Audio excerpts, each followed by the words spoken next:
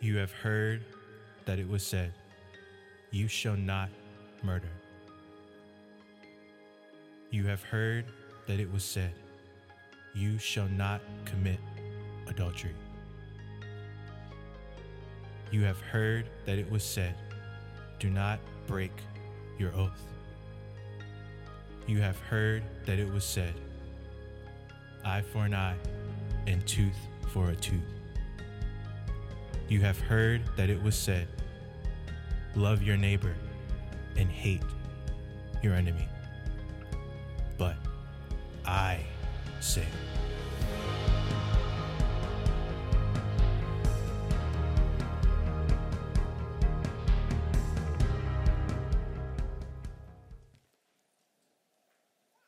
well, good morning to you on this Easter morning where we celebrate the resurrection of our Lord and Savior Jesus Christ.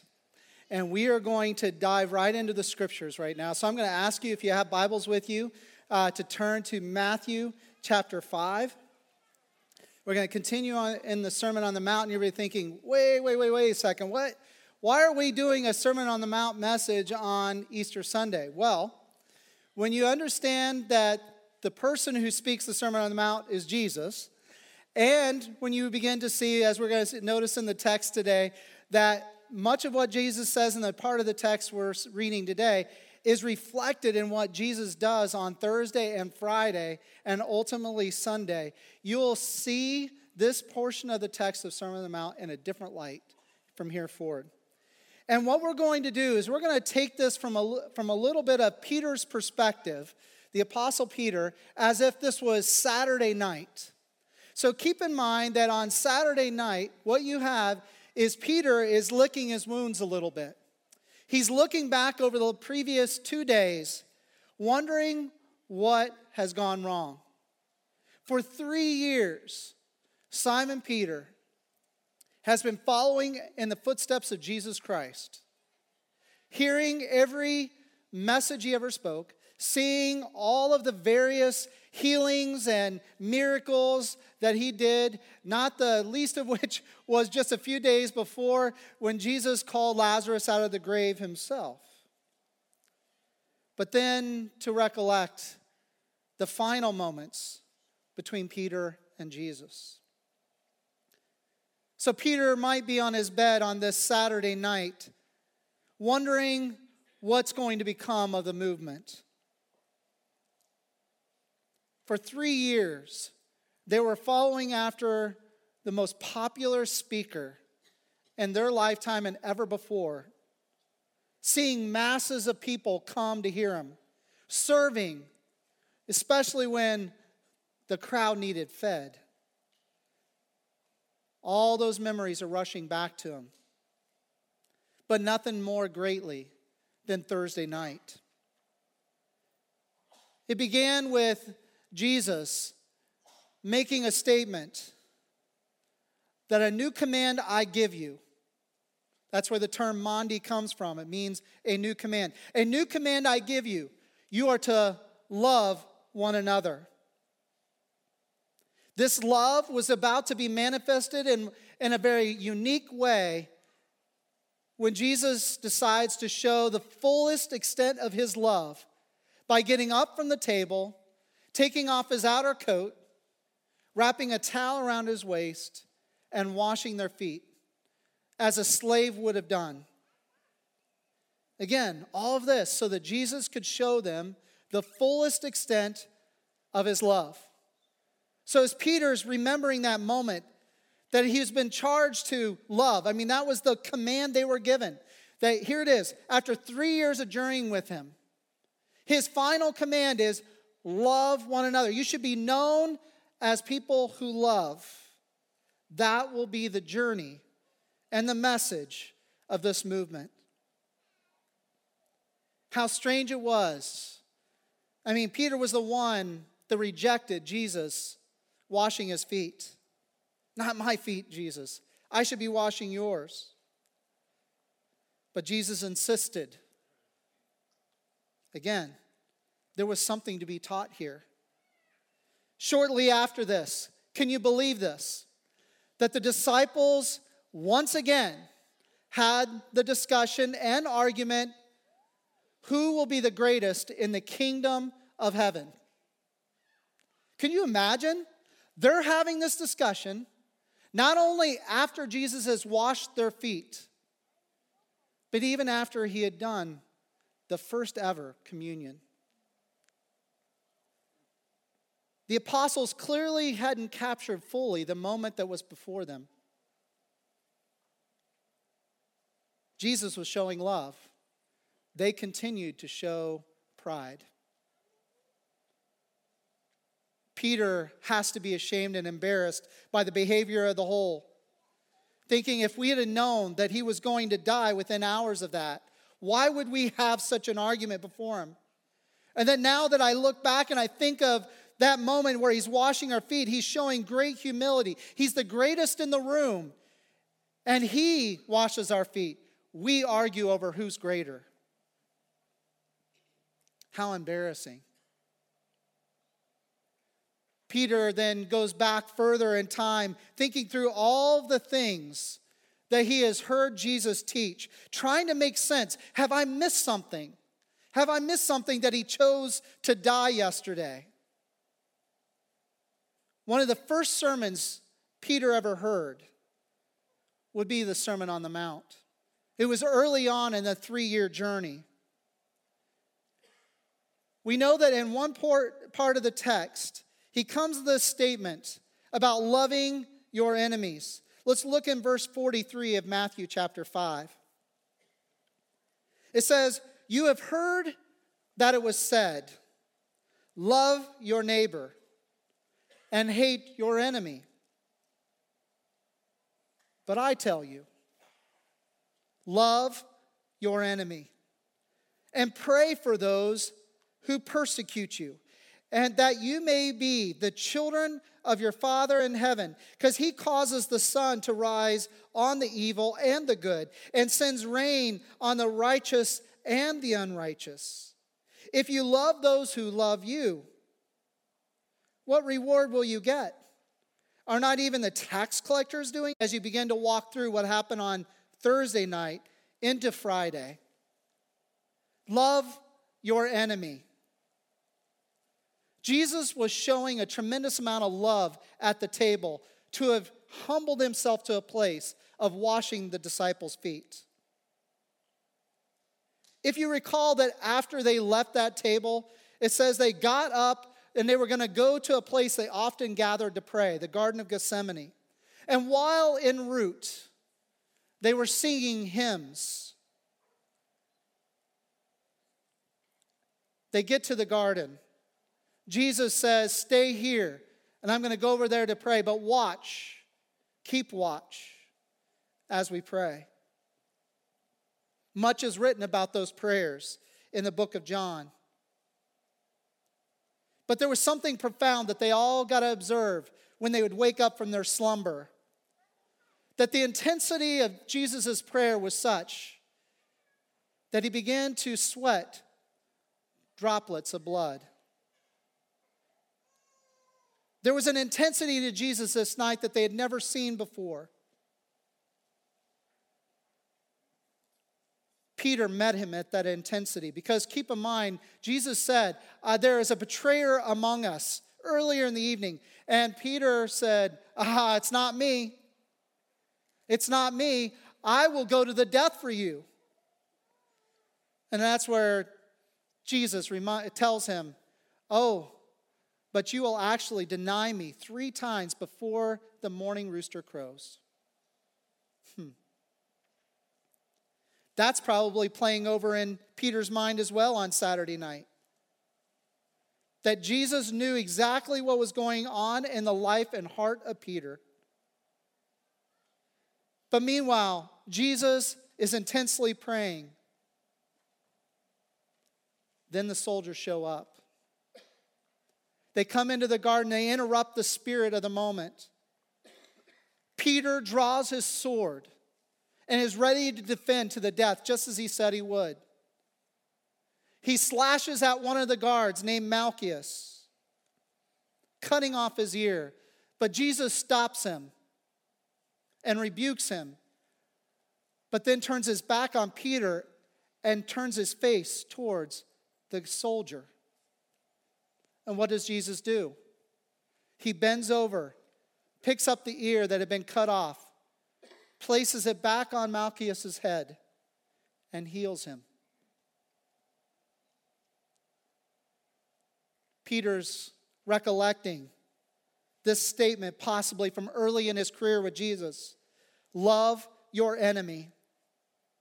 Love your enemy. This is something that is not typical. I mean, after all, when you know there's an enemy, retaliation is the first impulse. This kind of love means you are truly caring for them as if they were your best friend. And Jesus showed care for the enemy over for the vengeance of his friend Peter. But then it probably hits the mind of Peter at this moment where he remembers that right after saying, you've heard it said that you're to hate your enemies and love your neighbors, but I tell you to love those enemies and to pray for those who persecute you. To which his mind would go immediately to Friday. Jesus had already been scourged significantly. 39 times his back and body had been ripped open by the cat of nine tails. He had been beaten with rods. He had had his beard pulled out. He had had a crown of thorns put on his head to mock him as a king. But then it says they beat even that with rods. They mocked him ruthlessly. Then they made him carry that cross up to Golgotha, nailing him to a piece of wood. Excruciating pain beyond ever experienced. The cross is brought up to a standing position. The mockery does not relent. People are throwing insults at him left and right. And then Jesus says something that doesn't seem possible. Father, forgive them. They don't know what they're doing. Who is Jesus' mind on in this moment? Is it on his mother and the other woman and one of the apostles that were there waiting and watching? Or was his compassion in his heart upon those who are mocking him? You see, Jesus was dying for them. He prayed for those who persecuted them, just as he had said 3 years before. And it had its impact. Because when Jesus breathed his last, and the curtain was torn in two in the temple, of all people, the one that oversaw the scourging, the centurion soldier, says, surely he was the Son of God. Surely he was the Son of God. Because he had watched many crucifixions. He had overseen many crucifixions. This was not his first rodeo. But no one had ever died for the sake of compassion of those around them. While there were insults and beatings that had been done upon him, he prays, Father, forgive them. They don't know what they're doing. That changed the heart of the most ruthless soldier. To which Peter then is, forgive me. My heart is cruel. Forgive me at running at the first sign of trouble. Because at this moment, here it is. Jesus is staying the course, staying the mission, staying on the cross, and then communicating love at his final breath. Love for those who are actually harming him. Yet Peter, who's thinking, Jesus didn't have my back in the garden. He cared more about that soldier, is now licking his wounds because he realizes what he had done. You see, later, After Jesus had been arrested, Peter indeed denied Jesus 3 times. Ironically, of all things, it was a 14-year-old young girl that said, "Aren't you one of his?" At the mere threat of a 14-year-old daughter of Israel, Peter no longer could wield a sword. He denied Jesus. Then another person called him out for his accent. "Surely, as a Galilean, you must have been with them." And then another person says, "I know he was with them." Peter, all 3 times, saying, "I do not know him." But here's a moment we often look past. When Peter denied Jesus that 3rd time, who looked at Peter right in the eyes? Go ahead and say it out loud. Jesus did. Could you imagine that after having bragged at the table in front of your peers, "Oh, I'll go to the death for you," and then Jesus rebukes you in the garden when you wield the sword, and then a 14-year-old girl causes you to wimp out on him? Not just once, not twice, but 3 times. Then the final moment of exchange between Peter and Jesus before Jesus dies is at the point of the greatest shame in Peter's life, when Jesus looks at him and says nothing.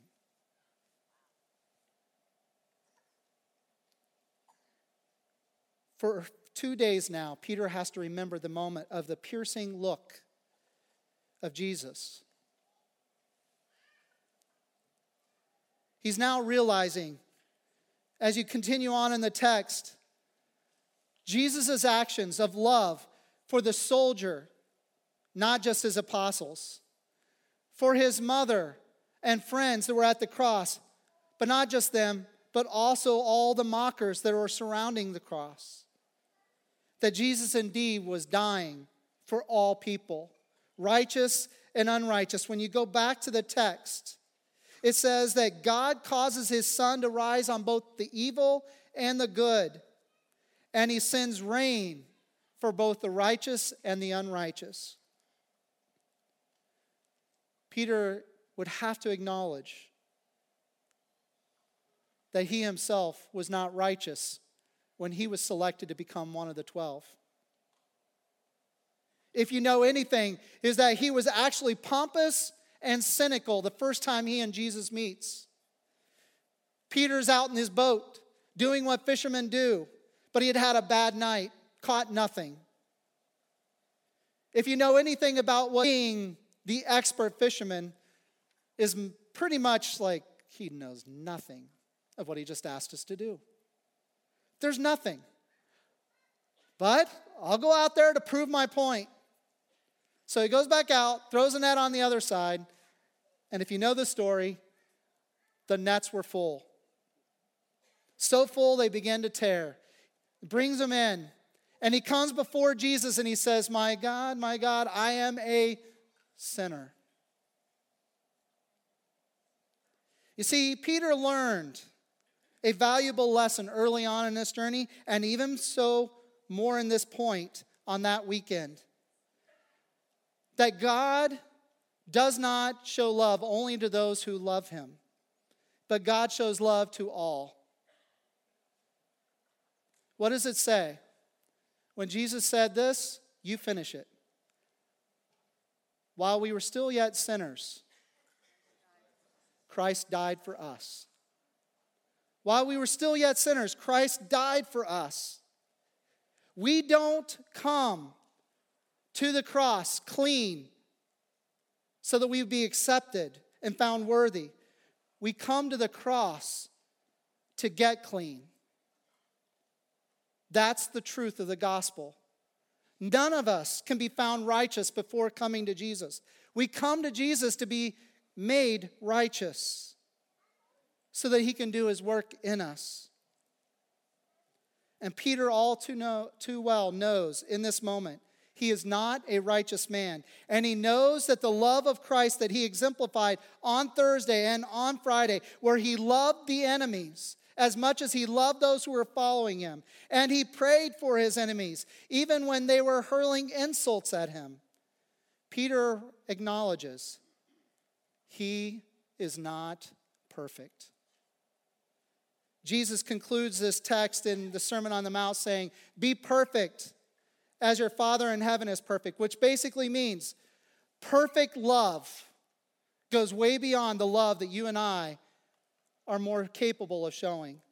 You see, we're good at showing love to those who love us back. We're capable of showing honor to someone who will honor us back. Jesus used in the text, he said, tax collectors and pagans, that was the lowest in their eyes, even know how to love the way we love. But the perfect kind of love that Jesus was putting on display on the cross goes way beyond the love that we typically show. It was perfect. He died for the righteous and the unrighteous. He died for the loving and the unloving. He died for the pagan. He died for the tax collector. He died for Peter, and he died for you and I. He loved us before we ever loved him. He's making us clean, even though we came to him unclean. That must have been a restless night of sleep, because Jesus said something really strange in that final week in Jerusalem. A couple of times he mentioned, "I've come to die, but on the third day I will rise." Peter is awakened and alerted by the sound of a woman's voice saying, "The tomb is empty. The tomb is empty." It's Mary Magdalene. She's out of breath. She comes into the room and she tells him, "An angel told me he has risen." There was some level of skepticism still there, as some thought maybe perhaps the body had been stolen. But Peter, not Peter, he ran to the tomb, was the first to get there, shows up and discovers indeed it is empty. A message had been given to the disciples that if they were to go to Galilee, back where they were all from, to go back to Galilee and Jesus would meet them there. So now they're all filled with wonder, wondering what it is that has happened, because some of them had seen Jesus and others of them had not. But for Peter, he's going back home for the first time in months. But he's wondering, what's that encounter going to look like when I see Jesus face to face for the first time? What's it going to look like? Will he shame me? Will he rebuke me? Will he call me out in front of my peers? Will he accept me? Will he embrace me? Peter's excited, but he's also filled with fear. What do you do when you're all tied up in knots and you're a fisherman? You go fishing. So Peter finally gets to pick up the nets once again. He goes out into the Sea of Galilee and he's fishing, and he has another lousy night. The morning breaks. They start making their way to shore, and then a voice calls out from the shorelines, "Go back out, throw it on the other side." Eyes look around in the boats like, "I've heard this before. Let's do it." They throw their nets on the other side, and it happens again. This time, Peter lets the fish be drawn into the boat by the others. Peter does a Forrest Gump, jumps out of the boat and starts swimming to shore. Swims as hard as he can, comes up to the shoreline and sees Jesus with a stick playing with embers in the fire because he's making breakfast. Peter stops short of embracing him. wondering what words are going to come out of his mouth, because this is a moment just between Peter and Jesus. And Jesus asks, do you love me? Do you love me? Peter responds, Jesus, I do love you. Jesus asks again, Peter, do you love me? I do love you. Jesus asks a third time, do you love me? To which then Peter was hurt by being asked 3 times. And each time Jesus was telling him to take care of the sheep. Because Jesus knows his time on earth is about to conclude, and he's going to send the Holy Spirit. But Peter is going to be a part of the leadership of the movement that is going to go forward. And this movement is with the charge that Jesus gave. A new command I give you. You are to love one another. And Jesus defined for them, if they hadn't remembered from the Sermon on the Mount, that loving one another is to love all, even the ones that are going to kill you. Because all but one of the apostles were going to give their life for the cause. Peter's heart was won over by a crimson love, a love that flowed down by the blood of Christ, that loved on him even when he was imperfect, loved on him even when he was in a bad place, and loved on those who were angry at the mere thought that Jesus would refer to himself as the Son of God. Jesus loved on them all. But because that love loved even the enemy as much as the neighbor, and because of that love expressed love towards those who were even persecuting, hearts were changed. Peter's heart is now restored. The dead bones that were inside of him are now full of life. And they were going to bring a message to a people in the book of Acts where people that had been dead since they were born are now coming to life because they realized that God had manifested his full love in Jesus Christ. That which was not alive to God has become alive. That which had no life now has purpose in life. And that is the message of the Messiah, the Son of God, the ultimate Lamb of God, that you and I now have purpose and opportunity to live out a life that God intended from the beginning, a life of love that changes hearts. Let's pray.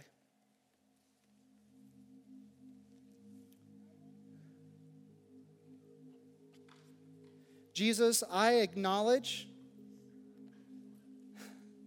that I was not worthy of your sacrifice and your love. None of us here are. But you went to the fullest end to show the fullest extent of your love by not only loving those who loved you and loved you back, but you loved those who despised you. This was all part of the mission of the Father. Forgive us of being so callous that we only offer love to those who will love us back. Help us to see through your lens that when we love on those who persecute us, who despise us, that it communicates something that is different from the rest of the world. It's a divine love, a perfect love, a crimson love. So in this moment, as we begin to celebrate and join those who in the time zones that have gone before us and in the time zones that come after us, in celebration that wave across the world, acknowledging that we serve and worship a risen Lord, that we do so out of the knowledge that love came down, and as a result, we have come alive. So may our hearts rejoice along with the angels in this moment. May you smile as your church celebrates that special moment that forever defeated the sins of the world.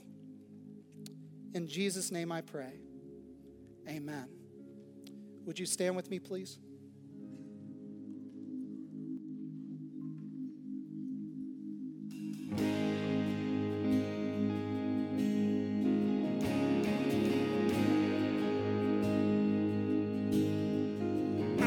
searched the world, but it couldn't fill me. Man's empty praise and treasures that fade are never enough. Then you came along and you put me back together, and every desire is now satisfied here in your love. Oh, come on now, sing it out. Oh, there's nothing better than you. There's nothing better than you, Lord. There's nothing. Nothing is better than you. Oh, no. Not afraid. I'm not afraid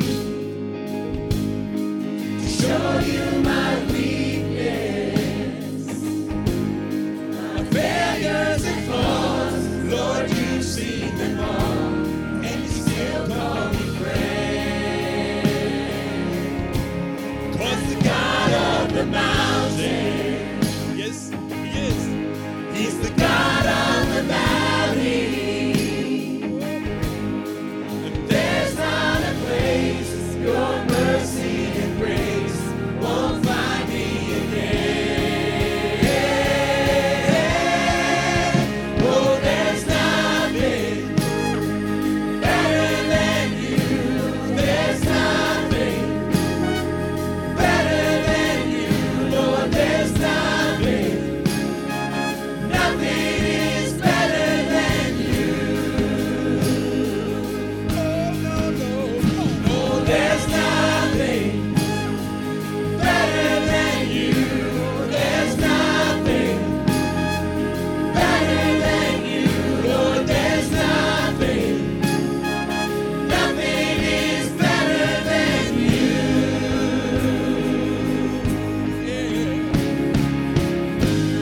Yeah. Come on, lift it up. You turn mourning to dancing. You turn mourning to dancing. You give beauty for ashes. You turn shame into glory. You're the only one who can. Sing it again.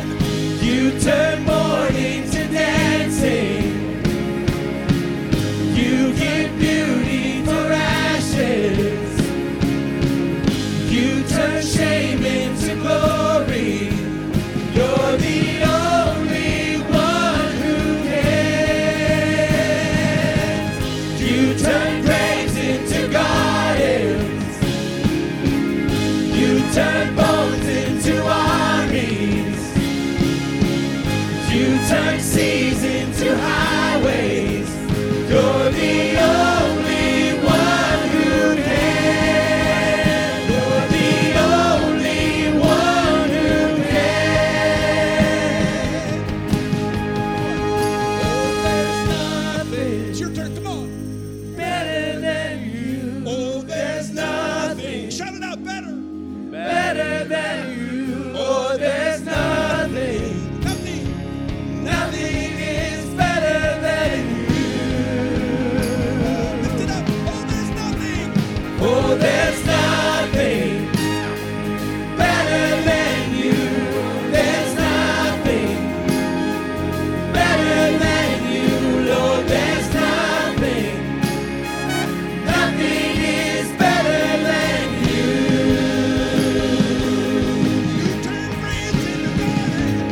You turn graves into gardens. You turn bones into armies. You turn seas into highways. You're the only one who can. You turn graves into gardens. You turn bones into armies. You turn seas into highways.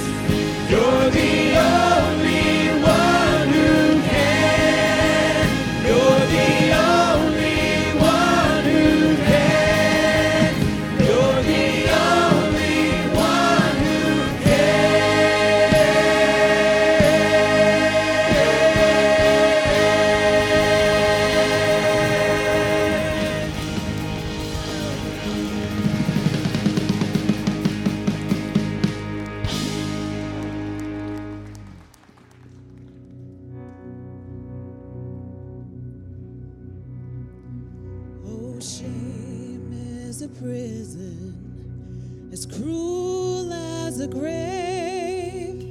Shame is a robber, and he's come to take my name. Oh, love is my redeemer, lifting me up from the ground. Love is the power where my freedom song is found.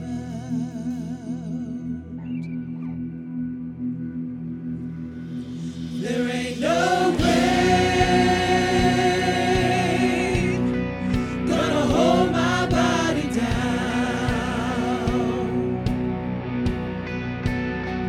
There ain't no grave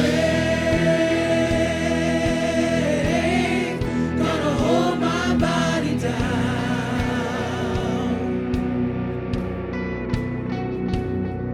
When I hear that trumpet sound, I'm gonna rise up out of the ground. There ain't no grave gonna hold my body down.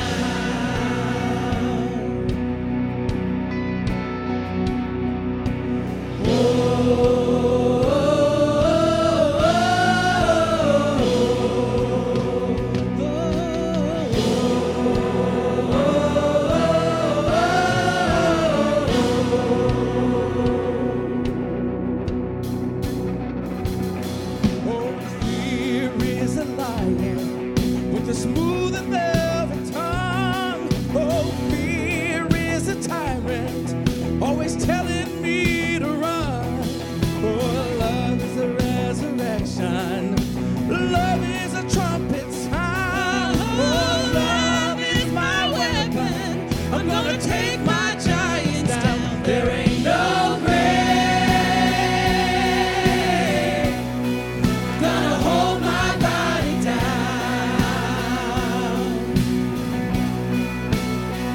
There ain't no grave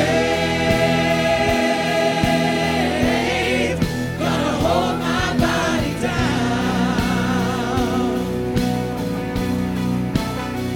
No, when I hear that trumpet sound, I'm gonna rise up out of the ground.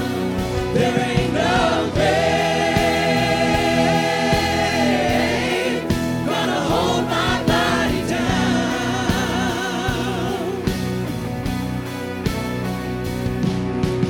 Oh,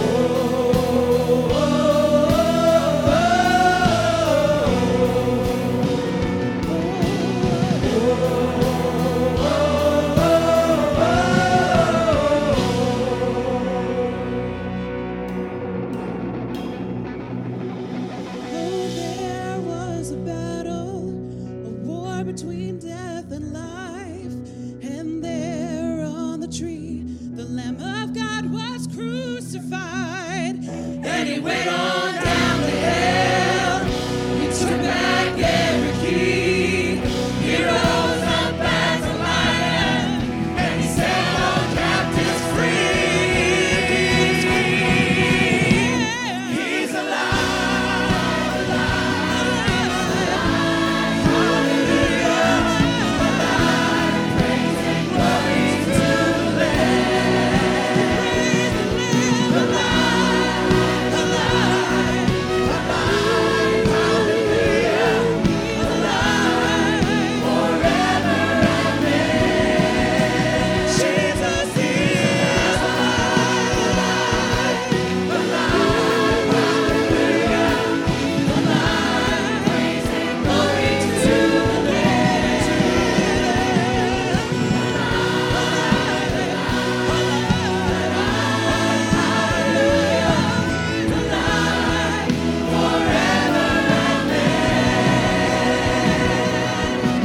Worthy is the Lamb, worthy of our praise. Worthy is the one who has overcome the grave. Let the people dance, let the people sing. Worthy is our mighty King. Worthy is the Lamb, worthy of our praise. Worthy is the one who has overcome the grave. Let the people dance, let the people sing. Worthy is our mighty King. Worthy is the Lamb, worthy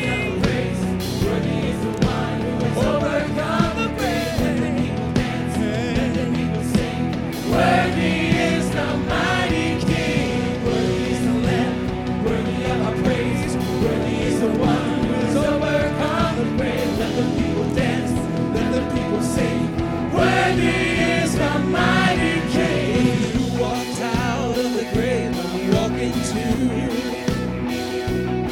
If you walked out of the grave, I'm walking too.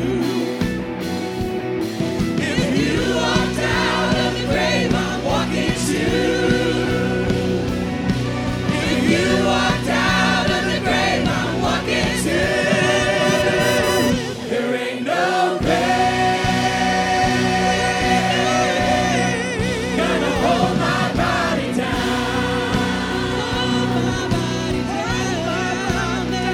There ain't no grave gonna hold my body down.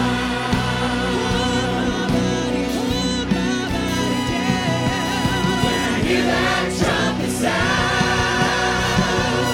I'm gonna rise up out of the ground. There ain't no grave gonna hold my body down. No grave. There ain't no grave gonna hold my body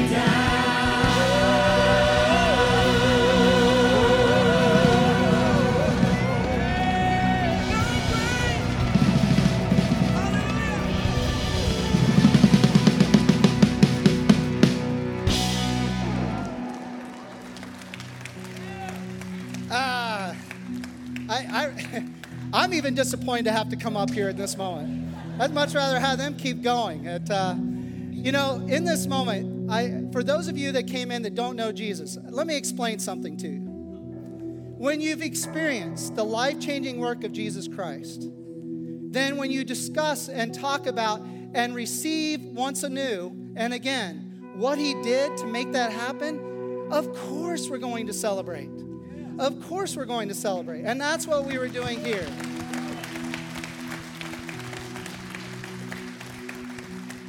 So just be thankful that we didn't do as King David did, where he took off all his clothes and started dancing in the street. Having said that, if you came into this room not having a relationship with Jesus, we invite you into that relationship and joining in the celebration that we were able to do today. He wants to change your life. And we would love for you to experience that, about giving your life over to him, letting him clean you because you came to him. You don't have to get clean to go to him. He does the work for you. And that's the great story of the gospel. If you'd like to pray with someone this morning about anything, our encounter room, which is to my left towards the back, is available. There'll be people in there that'll be glad to pray with you and talk with you about whatever's upon your heart.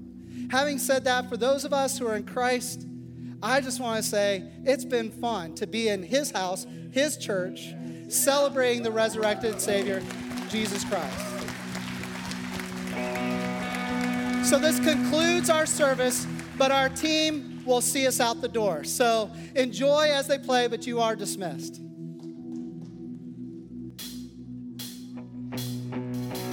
Worthy is the Lamb, worthy of our praise. Worthy is the one who has overcome the grave. Let the people dance, let the people sing. Worthy is the mighty King. Worthy is the Lamb, worthy of our praise. Worthy is the one who has overcome the grave. Let the people dance, let the people sing. Worthy is the